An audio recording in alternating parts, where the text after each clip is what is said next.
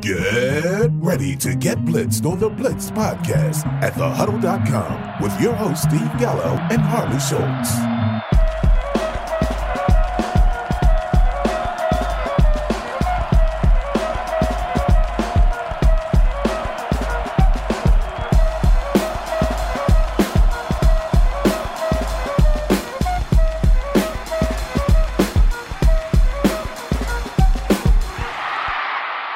Hey, welcome back for another episode of the Blitz podcast. Unlike many NFL players, they're going down with injury. Harley and myself are here, full force, not on the PUP, not on any threat of IR. We're ready to go.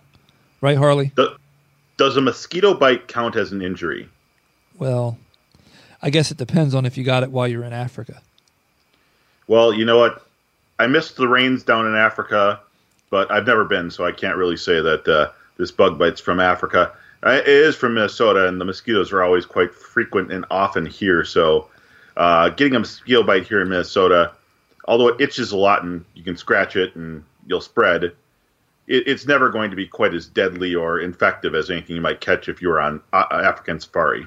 Actually, it is funny. We didn't plan this with no idea that you were going to say something about mosquito bites and blah, blah, blah. Last week, or this past week, I should say, I was actually talking to a lady that was in Africa starting up a school for about a year and a half. She's been back to the States for about 3 to 4 months, and I told her how I want to someday go on an African safari. And the first thing she said was, make sure you get your malaria medicine and you take it all the time. So, funny how things like that work out. But you know what else is going to be funnier? What's that? Me throwing it over to you for this week's B.P.N. news.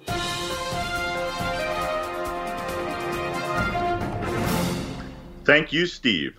Certainly a lightning rod for chicanery and shady practices, the New England Patriots managed to do the absolutely unthinkable this offseason and trade for a number one wide receiver a full 5 months before losing 2016 number one wide receiver Julian Edelman to a season-ending injury.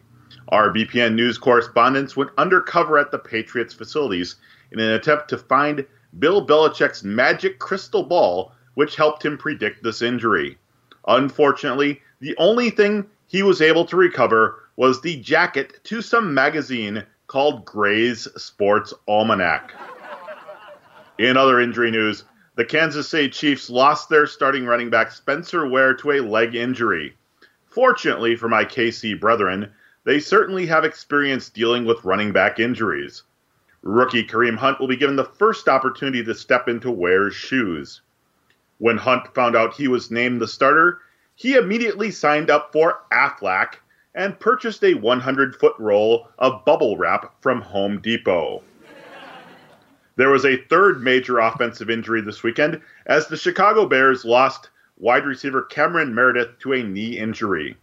Meredith's injury was so graphic that the television crew refused to show replays of it during the broadcast. Windy City faithful shrugged off the graphic nature of this injury, since most of their team's performances are so graphically frightening that their local television stations refuse to show them anyways. Ezekiel Elliott prepares to face the NFL's appeals board this Tuesday to determine the fate of his 6-game suspension. The NFL Players Association asked that an independent arbitrator be assigned to the appeal, but Roger Goodell denied this request. Goodell even went so far as to assign his own 3-person appellate team to the case.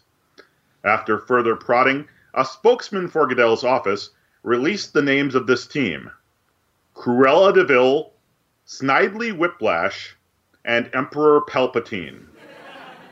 And finally, the Cleveland Browns have named Deshaun Kaiser their starting quarterback for 2017. Head coach Hugh Jackson gave him the vote of confidence by saying that Kaiser will be given a long leash. That's mildly ironic because most quarterbacks, after playing for the Browns, would rather be given a noose than a leash. This has been your BPN News Update. Bada boom. That was bad. My wife's not going to like you. Thank you. Good one. Good job. Yeah, a lot of injuries. And I have a feeling that they're going to play into our top 10s, which we said we were going to give people this week. In case you didn't tune in last week and you're just tuning in now, we said we were going to go over our top 10s at quarterback, tight end, and running back. And we're going to start with the running back position. And like last week, we did not discuss who we have where. Nothing whatsoever. Well, much like wide receiver, I think that the consensus top 10, top 12 running back range is going to be fairly similar between the two of us. So I want to go ahead and give you some of my names, and you tell me what you think. Okay, well, hold on. Did I say top 10? Are we doing 10 or 12? I wrote 12. Well, I've got 12, so okay, let's go 12. Top 12, that's what we meant. Sorry about that. Go ahead. Okay, well, on the top two spots, I think we both have the same two names. It just depends on your order. I've got David Johnson of Arizona listed number 1 and Le'Veon Bell listed number 2. I'm guessing you probably have the same. I do. It kind of feels like the whole Priest Holmes, LaDainian Tomlinson season from years ago. Yeah, so there's really not a lot of talk there. They're both premier players. If you've got one of the first 2 picks in your draft and it's not a purely PPR format, there's no excuse not to take them. Even in a PPR format, you can make a strong argument for both of them. Yep, absolutely. Now here's where it gets a little bit more interesting. At number 3 for me, I've got LaShawn McCoy. Now, certainly he has some question marks. I know there's talk around Buffalo that they might trade him, and who knows what might effect that might have on the things. Plus, there's a lot of questions about the quarterback situation there right now, where every single quarterback except for very, very short rookie Nathan Peterman is currently dealing with some sort of concussion or injury. Yeah, I actually had McCoy higher up until the trade, honestly. He is aging. I do like him. I've got him at 6. Look, the Zeke thing pushed Zeke down. That pushed McCoy up at first for me. But I looked at a couple of players, and I just think they're a little bit safer at that 3 and 4 spot. At 3, I'm going to let you go a little more, though, because I've got a guy that definitely probably may not be in your top 5 at my number 3 spot. So, well, I was going to say, I think 3 through 6 are probably going to be very similar between the two of us. At 4 and 5, I've got these two guys pretty much interchangeable, and that's Melvin Gordon and Devontae Freeman.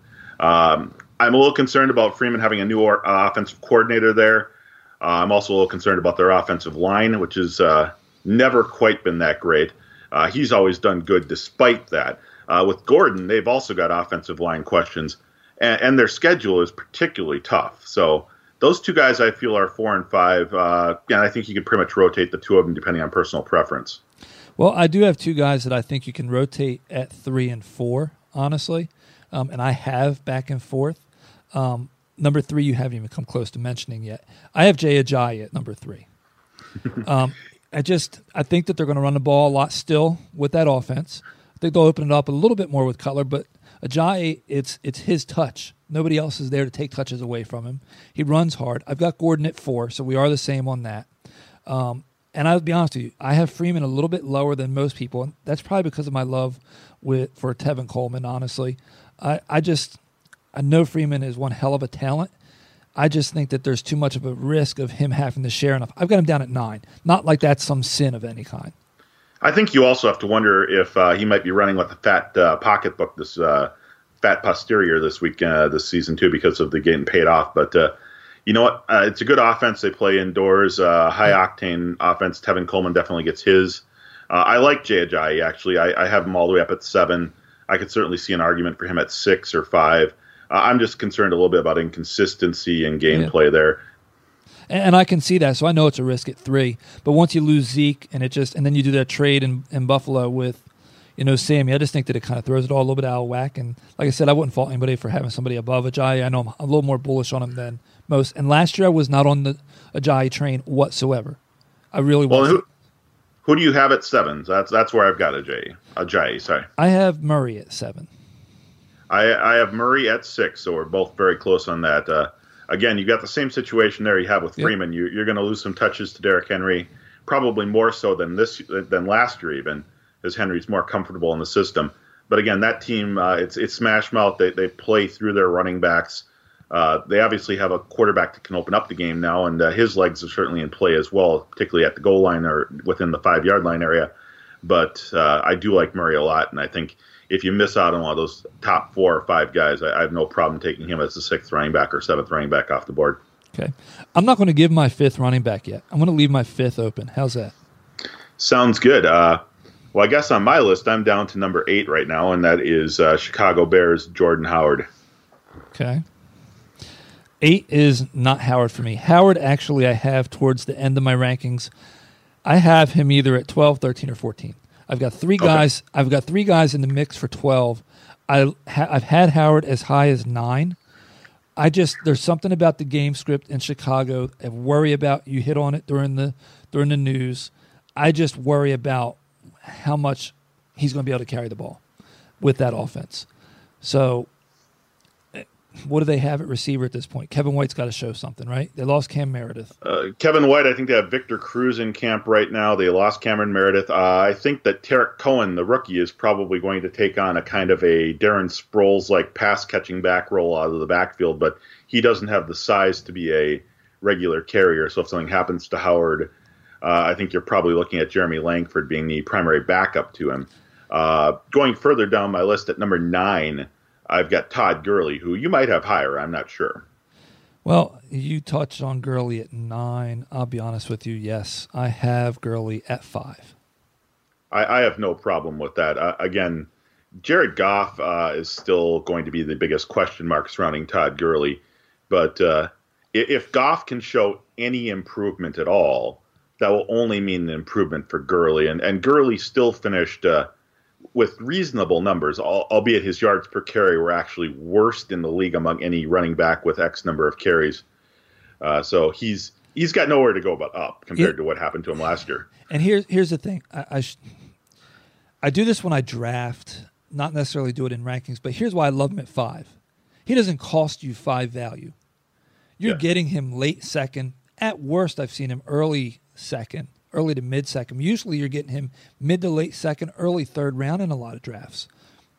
If you're lucky enough to have one of the first two picks, and you get David Johnson or Bell, and you can get him maybe at pick 3-1 or 3-2, that's a gorgeous thing. It is, and that happened to me, and I liked it then. And the more that the preseason has gone on, the more I actually warmed up to it. Because does he have a threat for carries? No. Can they be any worse than they were last year? No. So is McVay a big step up over Jeff Fisher? Yes, it has to be. Jeff has been mailing it in for some reason. So I just think that Gurley's being severely underrated. How often do we see people draft based off of last year, what they saw? You know what I mean? We talk a lot about currency bias and whatnot, and I think that's certainly a good play with him. That think that maybe he's due for a comeback this year. Yeah. So I don't. That's why I have him at 5. I know it's a little bit bullish compared to most, but that's why I have him at 5 above guys like McCoy and Murray and Freeman, because I think he has either less question marks and or less threat for losing any kind of volume. So I think you mentioned you had Freeman at 9, correct? I did, yes.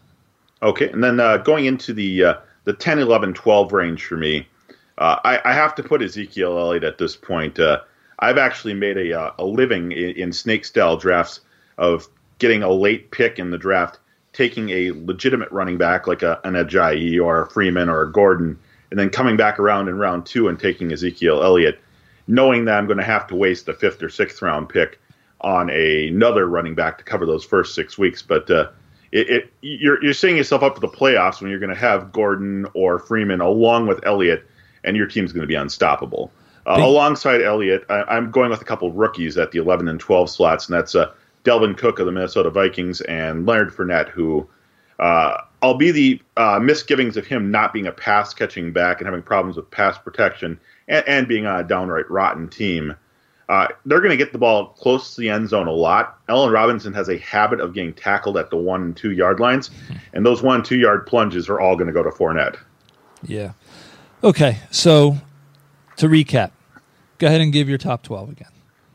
David Johnson, Le'Veon Bell, LaShawn McCoy, Melvin Gordon, Devonta Freeman, DeMarco Murray, Jay Ajayi, Jordan Howard, Todd Gurley, Ezekiel Elliott, Leonard Fournette, and Delvin Cook. Okay. So for me, I'll finish out mine, but I'll give the rundown real quick. I'm at 1 is DJ, Le'Veon Bell 2, Ajayi 3, and Gordon 4. We agree on 3 of those top 4 picks. Then I have Gurley, McCoy, Murray. At 8, I have Zeke. And I look at it this way. 1, he's not going to cost you a first-round pick in leagues now. Two, with what you get, as you said, to set yourself up for the playoffs, first of all, you shouldn't expect a full 16-game slate from any running back that you draft. You have to expect that you're going to miss 1 or 2 games, even at best, with some of these guys. So whether he gets his suspension shortened to 4 games or not, it doesn't matter.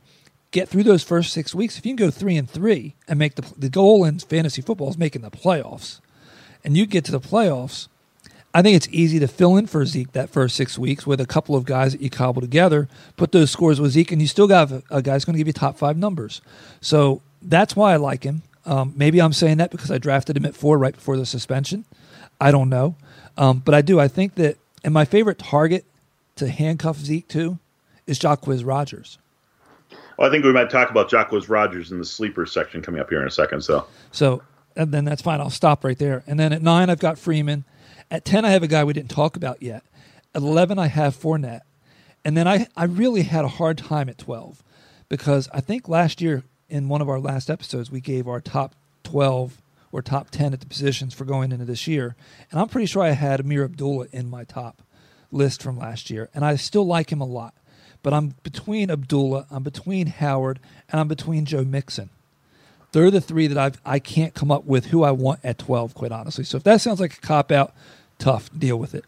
At 10, I've got Kareem Hunt. He definitely deserves that sort of high ranking. Kansas City loves to use their running backs. They use their running backs both in the running and passing game. I'm a little concerned about Charkandrick West cutting into some of those pass catches. But even if he's just a goal line back, Kareem Hunt's going to have a huge season. Yeah, and I know he's running up the rankings and everything like that, but go back and look at Andy Reid running backs. He doesn't split time. He likes to give the majority of his touches to one running back. So everybody was already thinking that he was going to eat into Spencer Ware's production. And you know where Spencer Ware was being drafted. Now there's no one to worry about doing that with. So am I being aggressive with him at 10? Yeah, I think so. Am I doing it because it's, the hot thing or the hot take right now? No. There's enough warts on anybody outside of that top 7, honestly, to be able to say, I want to put this guy here and that guy there, and it would sound legit. It wouldn't be a problem. So let's go talk about Mr. Quiz and or sleepers that you have.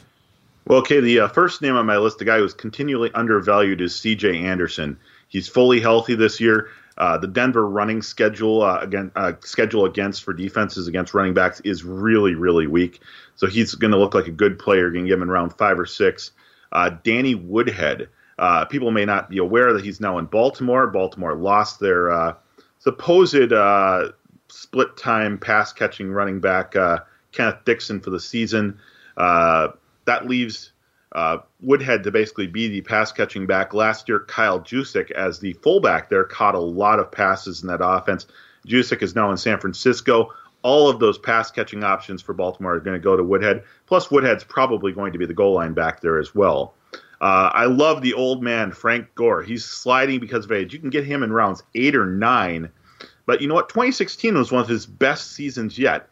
And he's going to be the brunt of that offense while Andrew Luck is out. Wendell Smallwood. If the Eagles end up cutting LeGarrette Blount, which has been slightly rumored over the last couple of weeks, Wendell Smallwood will actually be the primary ball carrier there in Philadelphia. And he's a guy you can get in around 13, 14, 15. Jonathan Williams in Buffalo. Again, we talked a little bit about the possibility of Buffalo trading LaShawn McCoy. Well, if LaShawn McCoy is traded, Jonathan Williams suddenly becomes a running back 1 in a heavy running offense. He's going to be a legitimate late-round pick that could produce running back 1 numbers if he gets the chance. And, of course, Jacquizz Rodgers, who we talked a little bit about beforehand. He's going to be starting for Tampa the first 3 weeks. And if he performs well enough, there's a chance that Doug Martin never gets the job back.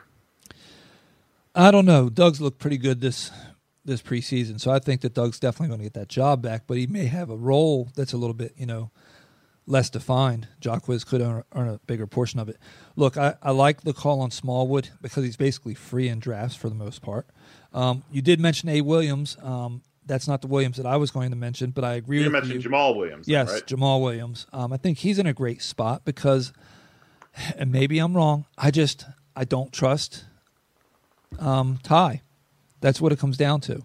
And if he gets hurt, who do they turn to? It's going to be Jamal, and that's a pretty good offense to be who gets turned to at running back. So I like him, especially the cost. There's not much cost there. Of course, I already talked about Quiz. A guy that I already mentioned, I still think that, he's not what you would call true sleeper, but I really think people are sleeping on Abdullah. I do. He hasn't been healthy. He seems to be healthy now. I listened to an interview with him. I guess it was late last year. Maybe it was earlier this year. The way time flies, I can't tell you. But the guy sounds really committed, spent some time with LaDainian Tomlinson from the sounds of it. And I think that he's got a shot. If there's one guy that you say, hey, who could crack the top 5 that no one would see it coming? Abdullah would be that guy. Okay. Well, I think we did a lot of talk here on running backs. Probably should roll into the tight end position next. Yes, because I don't want to spend much time on quarterbacks. Okay, so at tight end 1, I'm going to surprise everyone and say I'm going to take Travis Kelce instead of Rob Gronkowski. Well, I can't agree with you, but I was close. I actually listed them as 1A, 1B. I'm just too concerned about Gronkowski's injury history and the addition of the other weapons in the Patriots offense, most notably being Brandon Cooks. But Kelce, he's lost weapons in the Kansas City offense with the departure of Jeremy Maclin. So that just means more potential targets for him. Yeah. And I've got, we've been on Kelce for God knows how long, since before we were calling him by his proper name. I think we were calling him Kels the first year that we liked him. And we've made mention of calling him Gronkowski in the past. So you get no argument from me with that. Okay, 3 and 4 I also have kind of interchangeable, and that's Greg Olsen and Delaney Walker. Both a couple of veterans, both on offenses that produce a lot of points. And I think that both are consistent in terms of the fact that they're going to get 9 or 10 targets every game. Whether they catch them all is another question. Wow. Well, we have our first major disagreement. I have Olsen down at 6. That's not too major. We'll talk about Delaney Walker later, but he's not in my top 12. Wow. And I think I hinted at that last week. Okay. At 5, I have a consistent red zone threat touchdown theft player for the Minnesota Vikings. That's Kyle Rudolph. I've actually got him higher than a lot of other teams. But again, in fantasy football, it all comes down to touchdowns. And when you're inside the 10-yard line, Kyle Rudolph is the primary target for Sam Bradford. Okay. At number 6, I'm going with Philadelphia's target hog, Zach Ertz. Ertz has a full season now of catching passes from Carson Wentz under his belt. And I think that this year he's going to even be more involved because he's going to have room to operate with 2 field-stretching receivers on either side of him on the outside. Okay. We're definitely, if there's a position that we're much different on, this is going to be it. So I'll let you keep going. Okay, number 7, I've got Jimmy Graham, who finally showed that he was healthy last year for the first time in a couple of years. Started to produce in the second half of the season as Russell Wilson and that offensive line started to get healthy. I think that this season's only got room to go up for Jimmy Graham. At number 8, I'm taking a guy you probably have higher, and that's Jordan Reed. And the only reason I have him as low as I do is because of his perennial injury history. When on the field and healthy, Jordan Reed is arguably the 3rd best tight end in most drafts. But again, I'm not going to spend that high of a pick to get Jordan Reed. If he falls to me in round 6 or 7, I'll gladly take him. At pick 9, I've got Hunter Henry, who I think is going to explode on the scene and have a great season. I'd have him a little bit higher, except for the fact that Antonio Gates is still around, and the fact that when they get into the red zone, they don't throw the ball to those two. They give the ball to Melvin Gordon. Number 10, I've got Tyler Eifert, who is another injury history player who has had some weird freak injuries happen to him. So if he can stay healthy, I think he's going to be a very solid contributor at number 10. Number 11, I'm going to go with Bennett in Green Bay. He's got the best quarterback, I would say, other than Brady, he's ever had. He didn't have Brady very long. But Aaron Rodgers likes to throw to the tight end. I think Bennett's going to get a great opportunity to be successful there. And finally, at 12, I'm going to throw the ball to Cameron Brate. We're going to make Brate great again. Despite the addition of O.J. Howard, I think Brate is still the tight end to own at least this year in Tampa Bay. Dynasty owners might want to cut bait on him, but if you're playing just this year, don't be afraid to take Brate late in the draft because he's going to produce good touchdown numbers. Okay. So we have two players that the other doesn't have in their top 12 completely. You have Delaney Walker and Cameron Brate, which I do not have in my top 12. I have Eric Ebron and Austin Hooper. But I'll run down mine. I, like you, have Jimmy Graham and Jordan Reed back-to-back, but instead of being 7 and 8, I have them at 3 and 4. I do have Zach Ertz a little higher than you at 5, where you have him at 6, so we're pretty much in agreement there for the same reasons. And then I do have Greg Olsen a little bit lower. I've got him at 6, and it's mainly if you just look at how he finished last year, the addition of McCaffrey. I'm just not 100% sure, and I said this last week. I just can't. That's one of the offenses I can't look at and figure out what they want to do. So that's why I'm a little bit lower on him. I have a guy at 7 that I'm probably too high on. Maybe not for the reasons that you've already stated, but I've got Marty B at 7.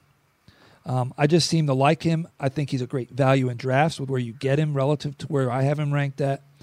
I have Eifert following him at 8. Injury history pushes him down a little bit for me also. I have Rudolph at 9. I played with those 3 guys. I could have had him, at 6, or I could have had him at 9, somewhere in that range. And then this is where I come in different, where I've got at 10, I've got Ebron, and then 11, I've got Hooper. A guy that you haven't heard me talk about yet that you have in your top 10 is Hunter Henry. I have him at 12, and it's that Antonio Gates factor. I think he's a great talent, but I don't think we're going to see enough of him from an explosion standpoint. Remember, he had a ton of touchdowns last year. And I think that if that gets quelled a little bit, that's going to make him fall down towards that 10-12 range. Well, a couple quick comments on those picks. One thing I've noticed in the past couple of years with Bennett is he always has some good performances early in the year, and then he kind of disappears. So if you have Bennett as your tight end 1, and he has a couple of big weeks, say like weeks 1, 2, or 3, maybe look to deal him for a better, more consistent tight end after that, because for whatever reason, I don't know if it's just his conditioning or what, he always tends to break down as the season progresses. You mentioned Eric Ebron. I actually thought with putting him in there in the top 12. I probably have him ranked 13 on my list right now. And Austin Hooper I do love a lot. He's actually going to be on my sleeper list here. Okay. Well, I'll tell you what. Tight end, after you get through those top 3 to 4 guys, it's deep. It's deeper than it's been in a long time. I like to wait on a position like you. Now, Jordan Reed, not somebody I'm targeting because he usually goes too soon.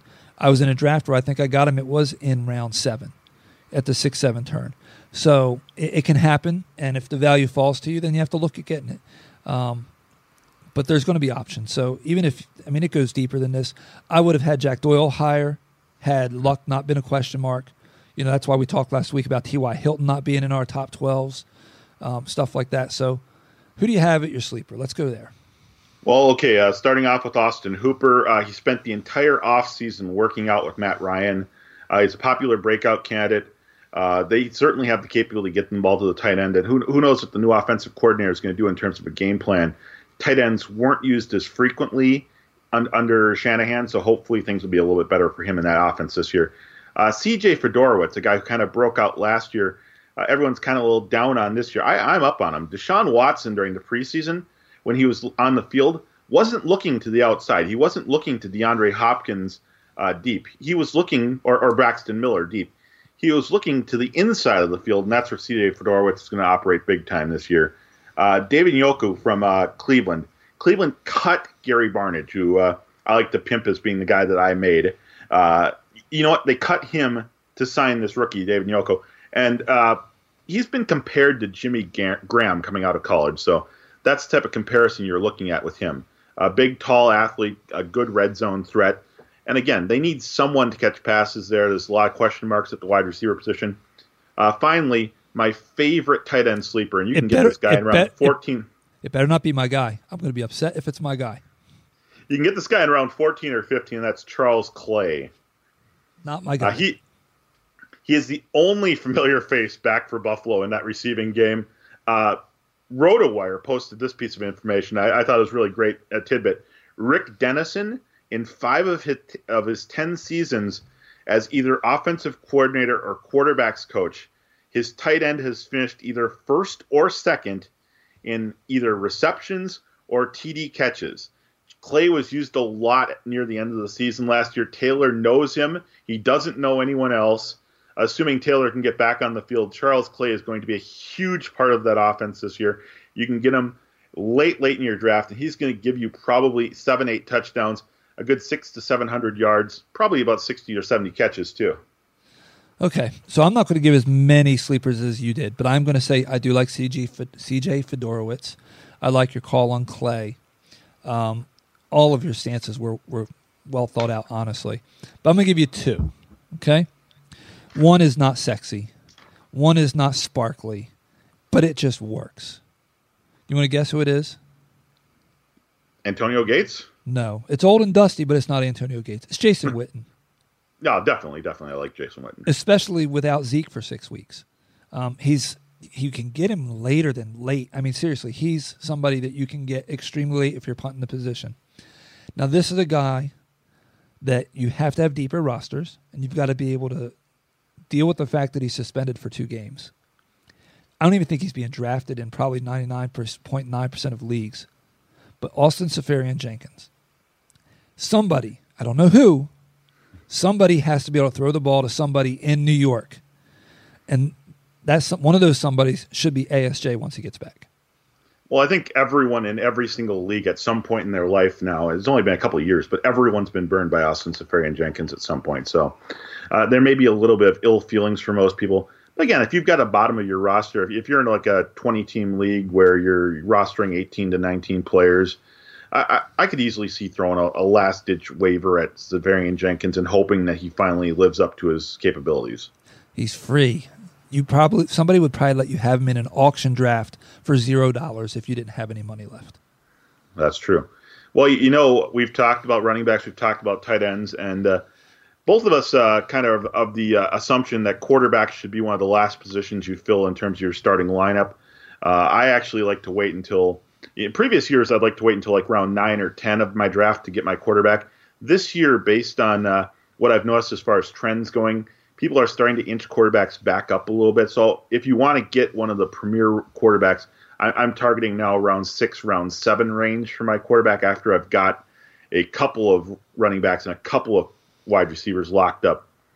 But I think it's time for us to talk about quarterbacks, even though we tend to ignore them. Well, I love the quarterback position. No, I'm kidding. I can't agree with your stance. I understand it. Everybody's not as hardcore as I am. I think we talked about this last week. My quarterbacks in the Scott Fish Bowl are Brian Hoyer, Mitchell Trubisky, and Mike Glennon. And there might be my Scott Fish Bowl quarterbacks were Ryan Tannehill, Josh McCown, and Christian Hackenberg.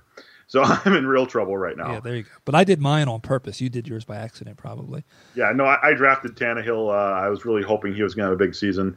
Needless to say, I'm going to spend a lot of money on that first waiver wire to go get Jay Cutler. Okay. So I'm going to let you go first, and I'm going to guarantee you that you and I will not have a single quarterback match in this top 12. Interesting. Okay. At number 1, I've got Aaron Rodgers, best quarterback in the league, great offense. Number 2, I've got Jameis Winston, who has probably the easiest schedule for any quarterback in the league, and he's got all those new weapons and toys to play with. At number 3, I'm going to go with the venerable one, Tom Brady, who even without Julian Edelman still has a lot of weapons to throw to, and he's still got Bill Belichick. At number 4, I'm going with the other veteran, Drew Brees, who, again, he plays in a division that has a lot of bad secondaries, and he plays half of his games indoors, which certainly helps him in terms of weather factor. Number 5, I've got Marcus Mariota of Tennessee. He's got a ton of new weapons to go with, plus he is capable of doing things with his legs, which makes his value a little bit higher for running quarterback standpoint. 6, I've got Matt Ryan, who could be a little bit starstruck and burned from the whole Super Bowl experience and getting blown out in the second half there. But you know what? He also has almost all of his games indoors. It's a really rotten division, and he's got the capability of still putting up 300 yards and 3 to 4 touchdowns any given game. Number 7, I've got Derek Carr. He is very, very good. He's got a lot of talent. He's got 2 great receivers to throw the ball to. Even the secondary receivers are pretty good. They have a great offensive line. The biggest knock on him, and the only reason he's further down on my list, is because that is a very, very tough division in terms of quality cornerbacks and quality secondaries. Number 8, I've got Kirk Cousins. He's actually finished in the top 10 each of the last 2 years. This year is obviously the season he's truly playing for the dough. Who knows if he's planning on leaving the Washington team after this season, but if he does happen to stick around, he's going to get paid. So this is his season to get paid. At 9, I've got Russell Wilson. He's finally fully healthy. The offensive line still isn't, though. The offensive line is still very shady there, but he's got a couple solid receivers to throw the ball to, and he also can make plays with his legs. So, again, healthy, he's probably a top 12 quarterback again this year, although I've got him a little bit further down than a lot of other people. At number 10, I've got a guy who would be number 3 if he was healthy, and that's Andrew Luck. Assuming he plays 2/3 of the season, he's still going to produce quality numbers for you as the 10th best quarterback off the book. Number 11, I've got a question mark, again due to injury, Cam Newton. He's probably going to pass more this year. He's got a few more passing weapons to throw to, which will definitely save his legs a little bit. I don't think he's going to have to be asked to run the ball at the stripe, so you're going to lose a little bit because of that, but he should make that up in passing touchdowns and passing yards. And at number 12, I've got a reliable quarterback in Matthew Stafford, who, again, he plays a lot of his games indoors, and 2 of the other 3 division mates of his have really rotten secondaries. He's got a couple new weapons to throw to, too, there. So I think he's got the capability of being a top 12 quarterback and being a regular starter for you game in and game out. Okay. Were we close on any of them? No, absolutely none. And I need you to talk about your favorite picks, et cetera, because I want you to fill me about 2 minutes. I'm doing some numbers real quick here. Okay, so my favorite sleeper picks at quarterback this time around, we got Eli Manning. They gave Odell Beckham a new partner on the other side there in Brandon Marshall. So he's got 2, not just good, he's got 2 premier wide receivers to throw to now. You can get Eli Manning in round 10 of a lot of drafts still, which is just ridiculous because he's going to have a lot of opportunities to throw the ball. And realistically, the Giants still don't have a running game that they can truly count on. Shane Vereen, Paul Perkins, neither one is going to carry the ball tremendously between the tackles. They're going to be catching passes, and those passes are going to be coming from Eli Manning. Carson Wentz, he's got the toughest schedule of any of my sleepers, but he's got so many great new toys to play with, and he's looked so good this preseason. If he takes even a slight step up in development this year, he's going to can become a borderline quarterback 1, if not by this year, then definitely by next year. Sam Bradford. Let me talk a little bit about Minnesota's boy Sam Bradford here. He set an NFL record for completion percentage last year, despite no training camp with the team, 17 different offensive line starters throughout the year. His number 1 wide receiver was injured for part of the year. His offensive coordinator quit midseason. You know what? There's nowhere for Sam Bradford to go but up this year. He can't possibly be faced with more challenges than he did last year. He's going to be very, very good this year in the Vikings offense. And finally, you've got Jay Cutler, who in reality, he's a better fantasy quarterback than real quarterback. So as long as your league doesn't give you negative points for pick sixes, I don't mind putting him as my quarterback too. Okay, I'm ready for you now. Go for it.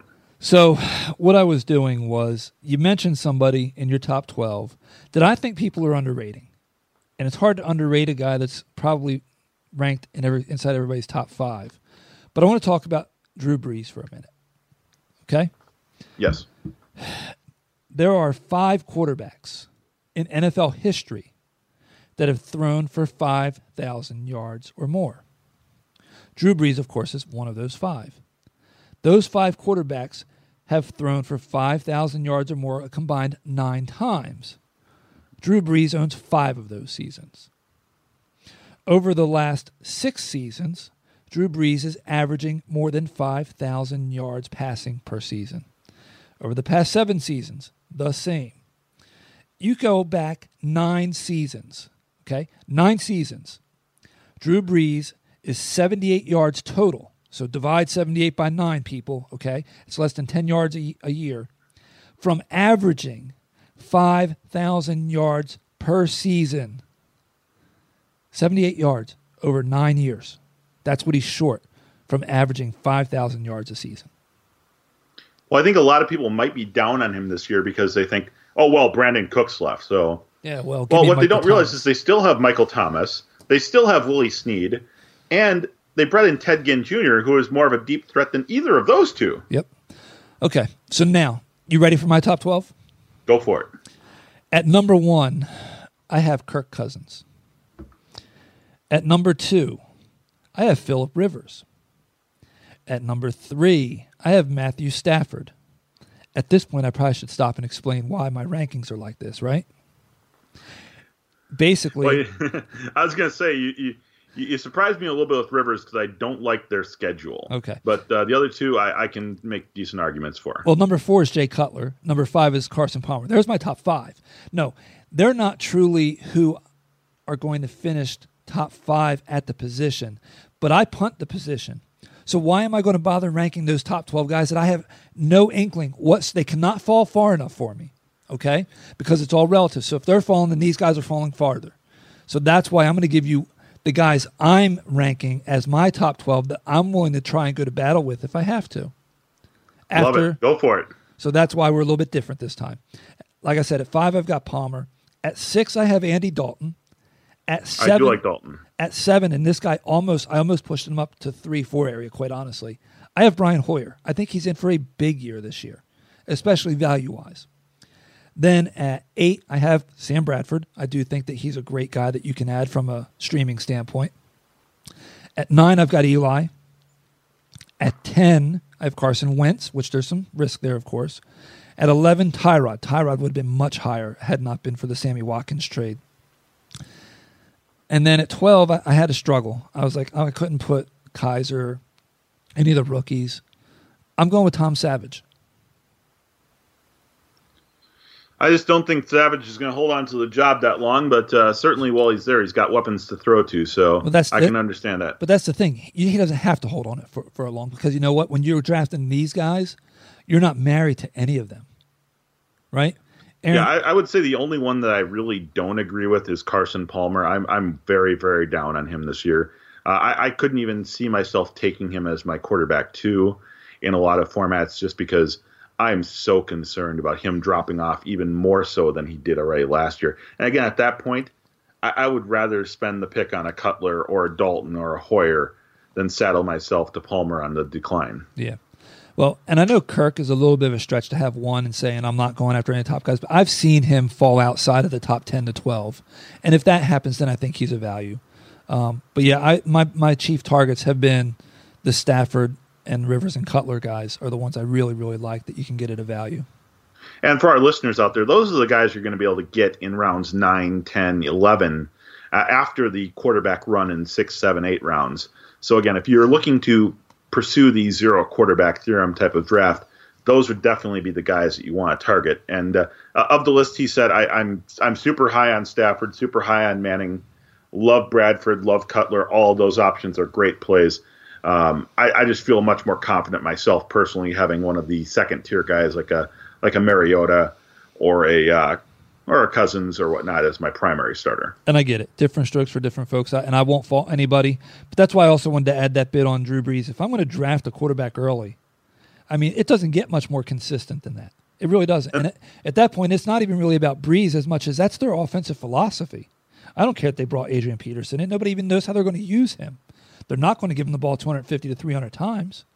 So I think that of all the normal top 5 quarterbacks, I think Brees has the safest ceiling and floor that you could ask for if you're going to go early for a quarterback.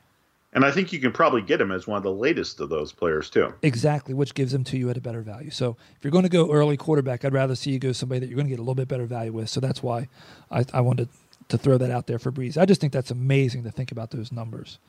But you want to know what else is amazing? What's that? There were 2 weeks from real football. Football! That's right. So next week, I guess what do we want to talk about next week, or do we want to think about it? Well, you know what? This is going to be the show next week is going to be getting people ready for their first lineups. Yeah, so I guess we're going to be doing that week. So I mean, we're going to talk a little bit about DFS. I'm sure we're going to talk a little bit about matchups.